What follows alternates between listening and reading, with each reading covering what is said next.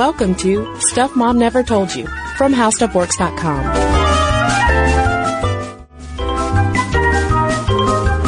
Hello and welcome to the podcast. I'm Kristen. And I'm Caroline. And today we are talking about school dress codes and uniforms and whether or not they have a positive impact on student life and learning. And a lot of public schools have been looking into this dress code issue because while for private schools, dress codes and uniforms are pretty common, but it's a newer thing for public schools to enforce dress codes more strictly. Something we really have seen since the mid to late 90s. Yeah. I was a dress code kid. I went to a private school from 2nd grade to 12th grade. Was always in some sort of dress code. The tucking in of the shirts, the wearing of collars, and such. Did you have a fingertip length rule? Oh, yeah. Oh, fingertip length. Absolutely. Your shorts and skirts had to be at fingertip length or longer. And that meant that my mother put me in some really embarrassing pleated shorts in middle school. I know that they just made you look proper and refined. Also bunchy around the waist. Well, as you can imagine, in homeschool, we had very strict pajamas all the time. Very strict dress codes. No, we didn't have any dress codes. But in high school, I went to a private high school, and there were some funny changes that came about with the dress code while I was still there. When I started as a freshman, they had the typical stuff of the fingertip length rule, no spaghetti strap tank tops, stuff like that, no excessive logos. But then flip-flops became really popular. Just like those plastic flip-flops. Yeah, we couldn't do that. Yeah, you could get at Old Navy in a rainbow of colors for like $3 a pop. And since we're in the South, this was great. You could basically wear them year-round. And you could accessorize with them. Well, my sophomore or junior year, they enforced a no quote-unquote shower shoes rule. The one time, Caroline, that I got sent to the principal's office, you bad kid, in high school was for my flip-flops. I was in AP Latin, and my teacher looks down, notices my perfectly accessorized, cheap flip-flops, and said to me, Kristen. Oh, actually, she said Paulina, because that was my name in Latin class. Oh, nice. Mine was Clara. Oh, that's cute. Yeah. And she sent me to the principal's office, and we had to have a discussion about quote-unquote shower shoes. How you were tearing society apart? Well, his whole argument was that it reflected poorly on our school when visitors came along. Essentially that I didn't look wealthy enough in my latrine footwear. Yep. So that was it. Yeah, I got some demerits in high school because I would try to sneak around not wearing a collared shirt with pants, you know? You could wear an uncollared shirt with skirts, that was fine, but if you're wearing pants or shorts, you had to have a collar.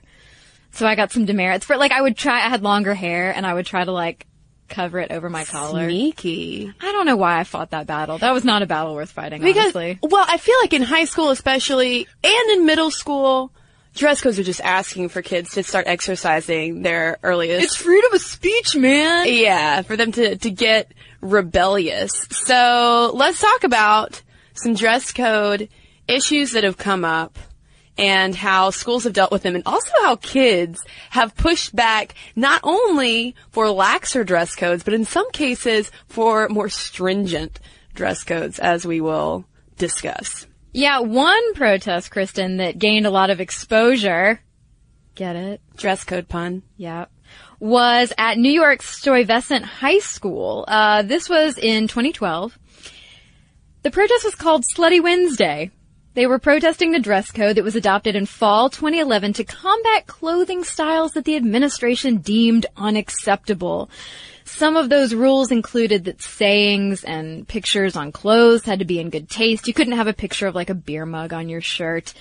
Shorts, dresses, and skirts have to extend at least beyond the fingertips, and no shoulders, undergarments, midriffs, and lower backs could be exposed. That sounds like, that's not terrible, right? Yeah, that sounds pretty standard. When I was reading that, at first, it seemed like the kids were kind of getting upset over nothing. But when you get into the details of how the code was being enforced, it wasn't just a thing of kids wanting to wear beer logo shirts to school, but more the fact that girls in particular were being singled out, and not just any girls. It was certain girls with curvier body types. For instance, Jessica Valenti wrote a post about this for The Nation. She actually went to Stuyvesant High School, and she quoted senior Lucinda Ventimiglia, who had said that she'd been told that her skirts were technically within the dress code, but they were too short for her.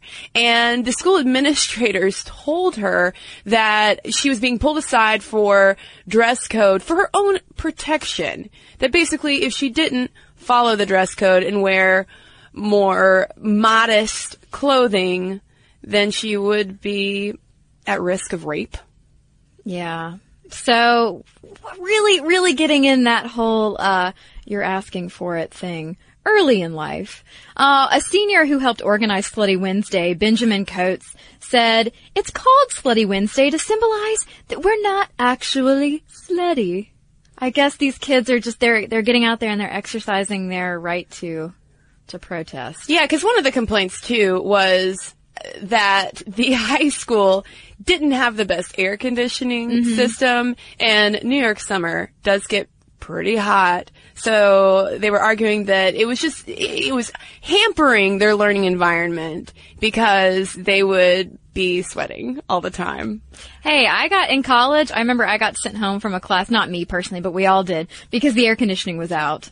It was hot. It was like August. So, I don't know, maybe it can hamper learning if you're really hot. Northern schools get snow days. Southern schools get air conditioners broken days. As they should. Well, so how does this connect to Title IX? Some of these articles, an article covering it in the New York Times and Valenti's article in The Nation, talk about Title IX. And they talk about the way in which these women, the curvier students who are dealing with administrators pulling them aside, the way that these women are targeted or called out could fall under disparate impact. So under this theory, a recipient violates, get ready for some fancy language, a recipient violates agency regulations by using a neutral procedure or practice that has a disparate impact on protected individuals or a disproportionate impact on the basis of sex. So the argument is that these dress codes could be in violation of Title IX because it really has a much greater impact on how girls have to dress compared to guys. Right. And that was something that I experienced in high school as well. Guys had to wear collared shirts and slacks or shorts, but there, of course, was no issue about fingertip length rule and just all of and shower shoes. Guys weren't getting caught with their accessorized flip-flops and being sent to the principal's office. But on the flip side of the whole Slutty Wednesday thing, there has also been a movement started by high school freshman Sage Hatch at her high school for more modesty. Yeah. Sage Hatch comes from a long line of Hatches. She's a cousin of Republican Senator Orrin Hatch from Utah, and she's the daughter of Brent and Felicia Hatch, authors of Raising a G-Rated Family in an X-Rated World. Her older brother actually started the No Cussing Club at their school, and she decided she wanted to hop on this train of changing things for the better in her mind. So she starts a modesty club after seeing her peers wearing revealing clothes. And part of the website about her modesty club says, "Our bright, heroic women are being made the fool." And then she illustrates her penchant for parallelism. She says, "A fool to think that to be loved they must be naked, to be noticed they must be sexualized, to be admired they must be objectified." And in response to her campaign for this modesty club, the city of Pasadena, California, ended up issuing a proclamation declaring December 3rd through 7th Modesty Week. Which also happens to be my birthday week. Well, there you go, Kristen. Correlation It's or perfect. causation? You tell me, Caroline. Now, the thing about Hatch's Modesty Week, while she did get a lot of flack from students about this, as you can imagine, it is not the coolest thing to say, hey, fellow teenagers, let's put on more clothes. No, Slutty Wednesday is far more appealing to youth, and I say that as a former youth. But I mean, I get where she's coming from. She has good intentions in terms of saying, women, we don't need to be sexualized and objectified and all of that.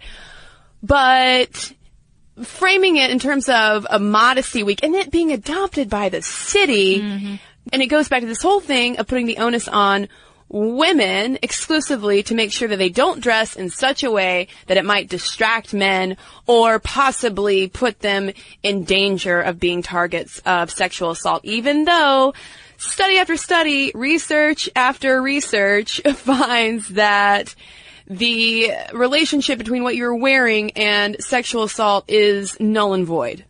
That does not make a difference.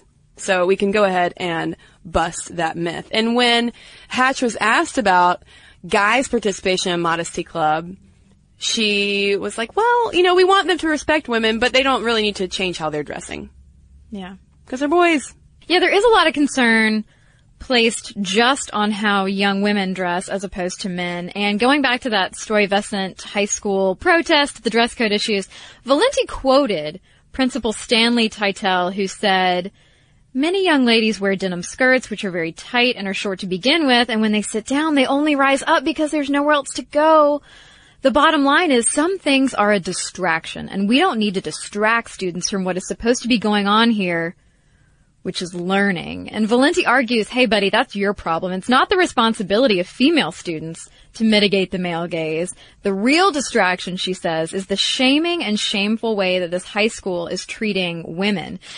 And Soraya Chumale over at the Huffington Post on February 19th of this year got into the fray, writing about not only how, like Kristen said, the onus is on young women, but also that LGBT kids are facing the same issues. There are all these issues of gender identity and how you dress at school and whether that fits into this preset dress code. Yeah, the thing that Chumale brings up that is echoed over and over and over again by school administrators who want to enforce these stricter dress codes is that whole distraction factor of saying that if girls are dressed a certain way or students are dressed a certain way, showing too much skin, being too provocative, then it's going to distract all of these male students in particular, even though some of the advocates on behalf of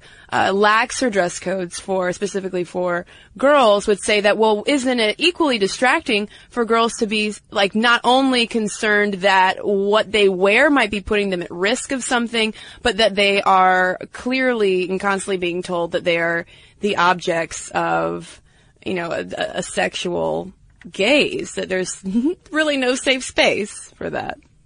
Yeah, and then of course, you know, we get into the issue of kids dressing against gender norms in school and how big of a deal that is in high school. And so everybody's saying, oh, it's so distracting, you know, if you dress against your gender, if boys are wearing wigs, all this stuff. And there are several reports from the past couple of years of like actual safety issues for some kids in high school. Yeah, I would argue that these days, the gender identity stuff that comes up with dress code enforcement is more crucial in a way than the whole antiquated modesty argument. For instance, in 2009, a Cobb County school, which is right near where you and I are. The land from which I hail. Yes. Cobb County school sent home a male student who dressed in women's clothes and wigs. That made national news, actually. In February 2008, Lawrence King, who was an 8th grader from Oxnard, California, who occasionally wore high-heeled boots and makeup, was shot to death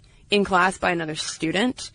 And in August 2009, a Mississippi student's senior portrait was barred from her yearbook because she had posed in a tuxedo. Initially, she went in and, they put her in the traditional drape the girls wear, and she hated it so much. She even tried, to go through with it, to kind of toe that line.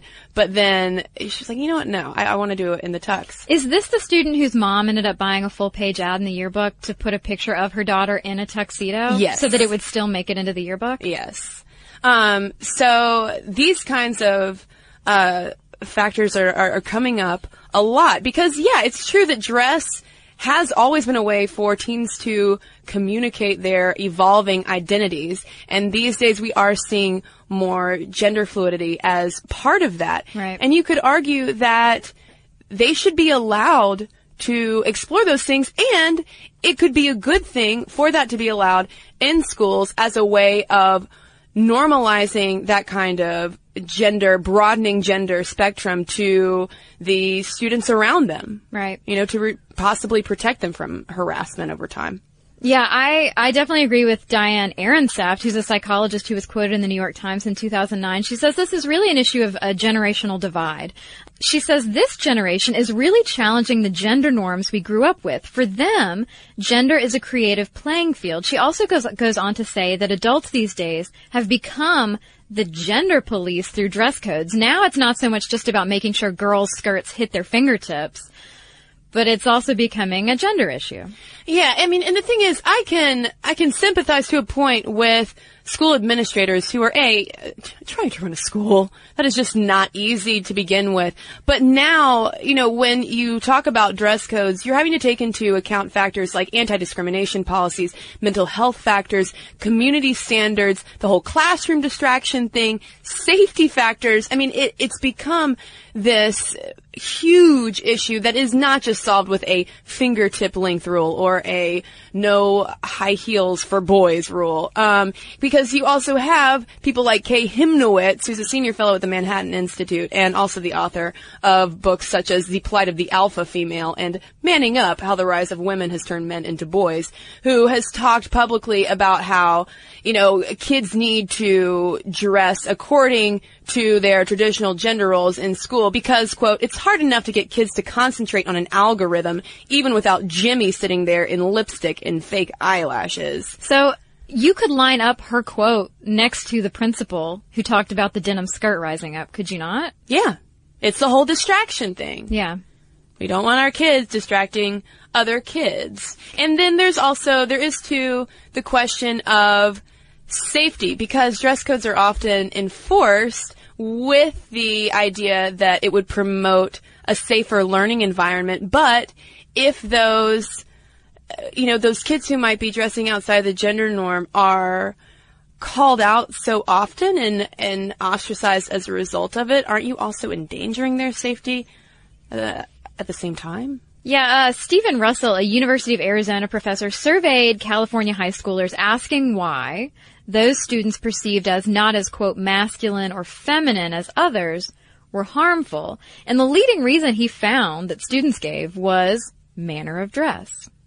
So maybe kids are absorbing those messages that are being sent through dress codes. And, obviously this isn't, again, I don't want to oversimplify this issue and just say, let kids wear whatever they want to school in any form or fashion. But I think Diane Levin, who's a professor at Wheelock College in Boston, who's looked into this, makes a good point when she says, don't just abandon the student, but if it seems like the way a student is dressing is problematic, you need to find out why. Are they being sensation-seeking?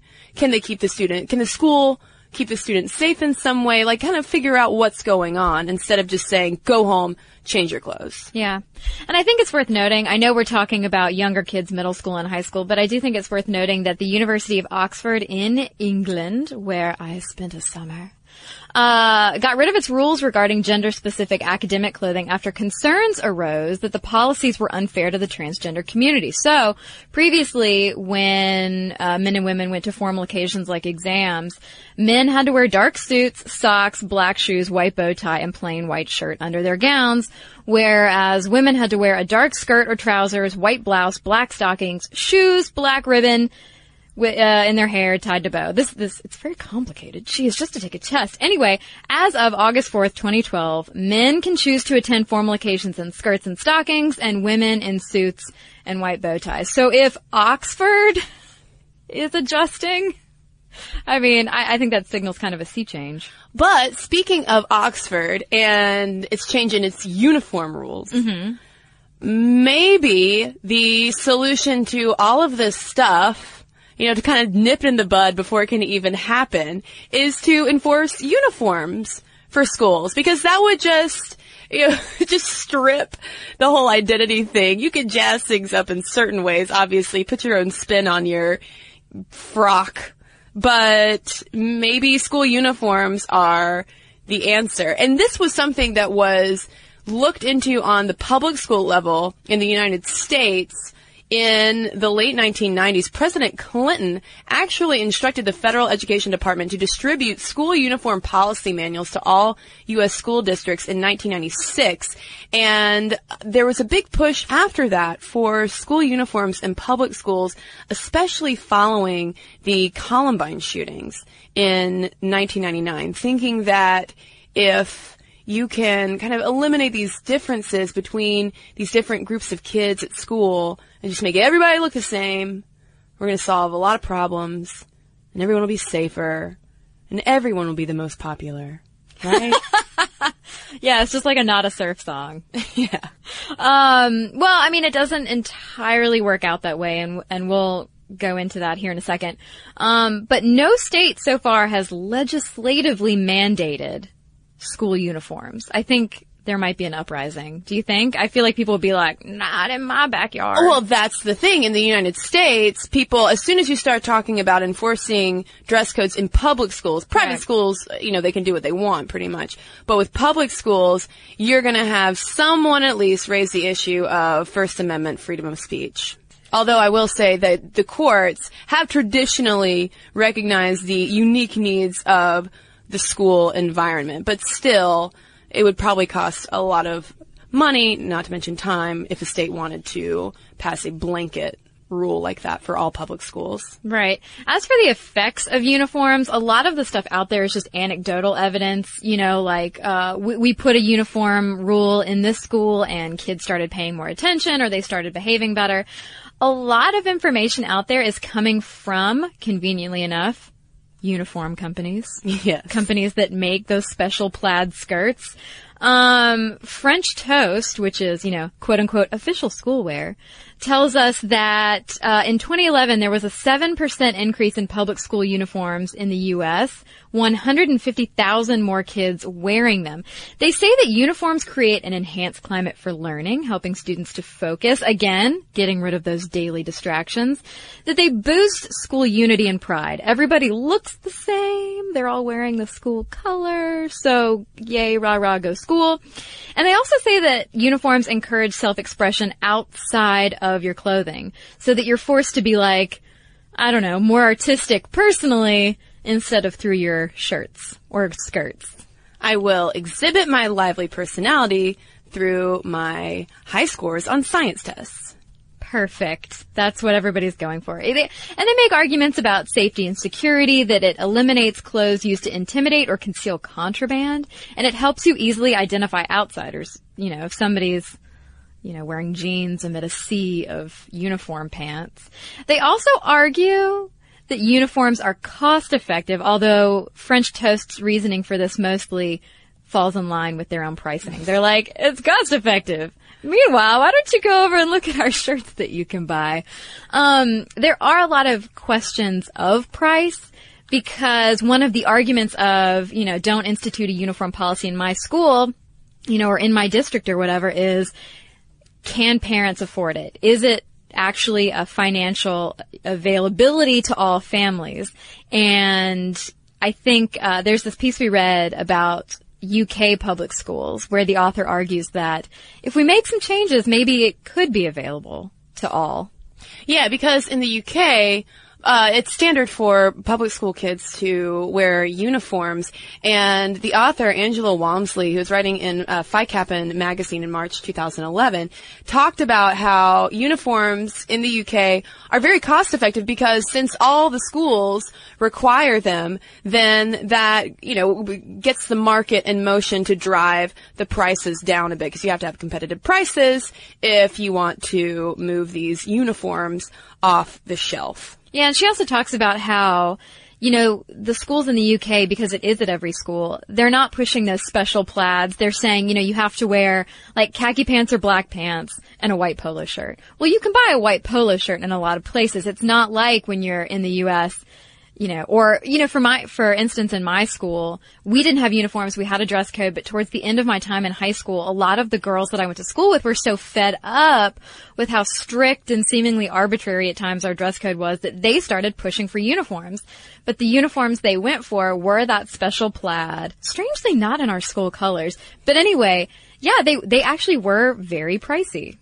Yeah, I mean, and anecdotally, when I was in high school, I would have totally been on board with school uniforms, if only to eliminate the stress of getting dressed every morning and going into a sartorially competitive environment. Mm-hmm. Because unlike being in a larger public school, where I'm sure the same thing still happens, but I was in a private school where I had a class of 65 other kids, and if you weren't wearing, a snappy outfit, you did stand out and people did talk about you. And because it was a pricey school, people knew about labels, and I was not one of the rich kids who could wear all the labels. So it would have been awesome to have uniforms. Although I remember talking about that with friends of mine at school, and we realized that the whole label competition would simply trickle down to where, like, you would have to wear amazing, expensive shoes or have to get, hair extensions or something. We would always, handbags. Oh my God. People went crazy over handbags. Like, there was always going to be some kind of conspicuous consumption going on, whether you have uniforms or not, but still would have made matching my outfits easier. Yeah, for sure. There's less stress in the morning. And I'm sure, I did have friends who went to schools with uniforms, and I remember my mom talking to their moms, and there was, yes, maybe more of a cost up front, because you have to buy this many skirts or trousers or shirts or whatever from the special uniform company. But eventually it evens out because you're not buying 50 different types of shirts so that your daughter can pick from all of these things to wear during the week. It's like, okay, well, you have the uniform, and then you have weekend clothes and church clothes or whatever. Yeah. Yeah, it seems much simpler. But the one thing, though, we haven't gone much into is whether or not, outside of just a sense of well-being and maybe saving some time in the morning, whether uniforms and stricter dress codes do have an impact, because even though I think that we would like to think in a way that, at least adults, from an adult perspective, I can totally see where it's coming from. Maybe for kids, not so much. But I think that we would like to think that making everything look nicer at school will make kids learn better and make the teaching environment easier and more manageable. But over and over again, as you've mentioned, the research is scarce in terms of any kind of statistically significant results, one way or the other. Yeah. Yeah, a lot of these studies are just saying, like, well, some kids did better, some kids did worse. There was a University of Houston study from 2010 that found there was a slightly better impact for the female students at the schools that they surveyed. They looked at 160 schools in a large urban district from 1993 all the way to 2006, and the findings showed bolstered attendance, academics, and behavior in middle and high school students once their schools adopted uniforms, with the biggest improvement among girls. Yeah, they found that the school district was more likely to retain female students at all grade levels once they started wearing the uniforms. But that doesn't take into account whether or not different teaching methods were changed, other factors. There's so many variables that go into, student retention, student learning, that while uniforms might seem like an easy fix for it, clearly from the mixed results of all the studies we found, it's not some kind of magic bullet. Right. And one former New Jersey school board official, Matt Busing, wrote in The School Administrator back in April 2011 that, listen, adopting uniforms is not a silver bullet for problems in a school. Uniform policies, or dress code policies, depending, should be a part of a larger school reform effort. So, okay, you're going to put your kids in uniforms to make them feel safer or more, proud of their school, but you also need to take into account teaching methods, getting parents involved, extracurriculars.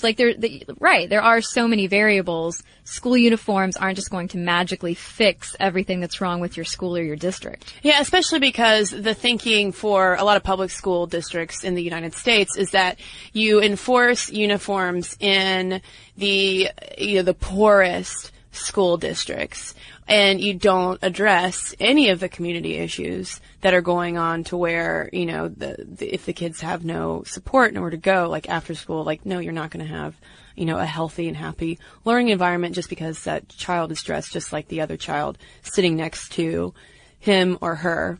So the question of whether or not school dress codes and uniforms are good for students seems like a toss-up. It depends. Yeah, it could be.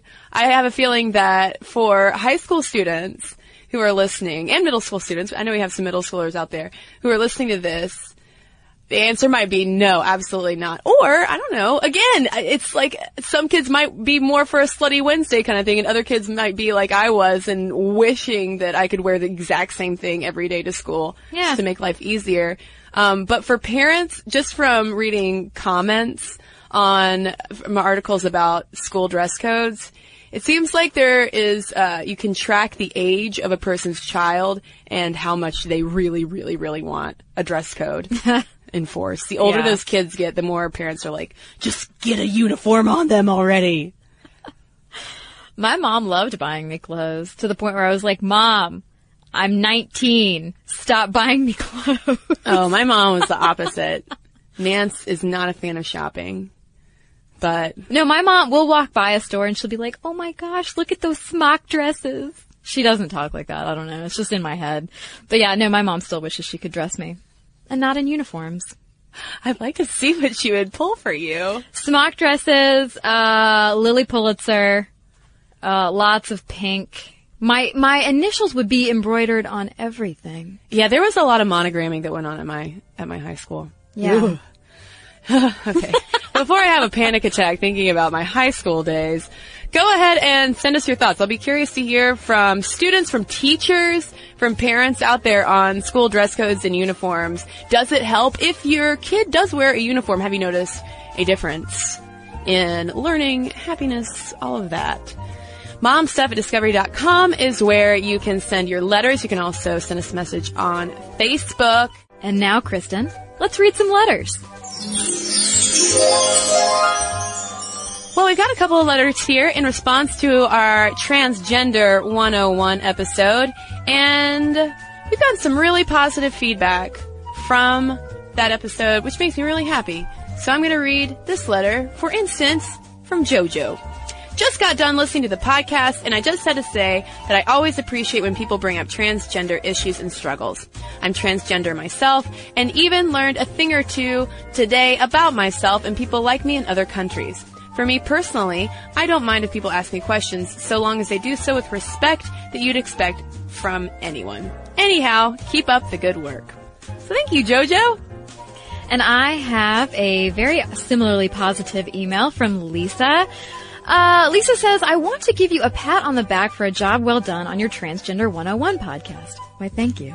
I'm patting myself on the back as we speak. As the founder of Transgender Education Network of Texas and a longtime trans advocate, when I see a media outlet doing a piece on transgender issues, my first reaction is to cringe an itsy bit. Most people, well-meaning as they are, typically get some things very wrong. You guys got it right. All right. Thank you for that. Your piece was well-researched, insightful, and respectful. When the mainstream cis world brings our issues to their audience, it makes the world better for gender-diverse people everywhere. In our struggle, we have always said the education is the key. The more people know us, the more they will treat us with respect. Thank you for moving the ball forward. No pun intended. So thank you, Lisa.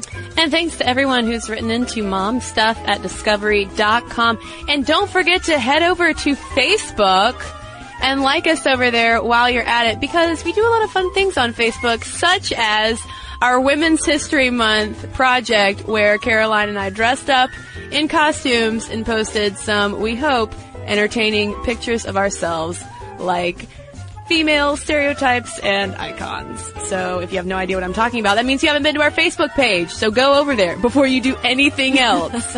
But there is no microphone to click in the corner of the page. You can also follow us on Twitter at Mom Stuff Podcast and on Tumblr as well. We're at stuffmomnevertoldyou.tumblr.com. And as always during the week, you can make yourself smarter at our website. It's howstuffworks.com. For more on this and thousands of other topics, visit howstuffworks.com.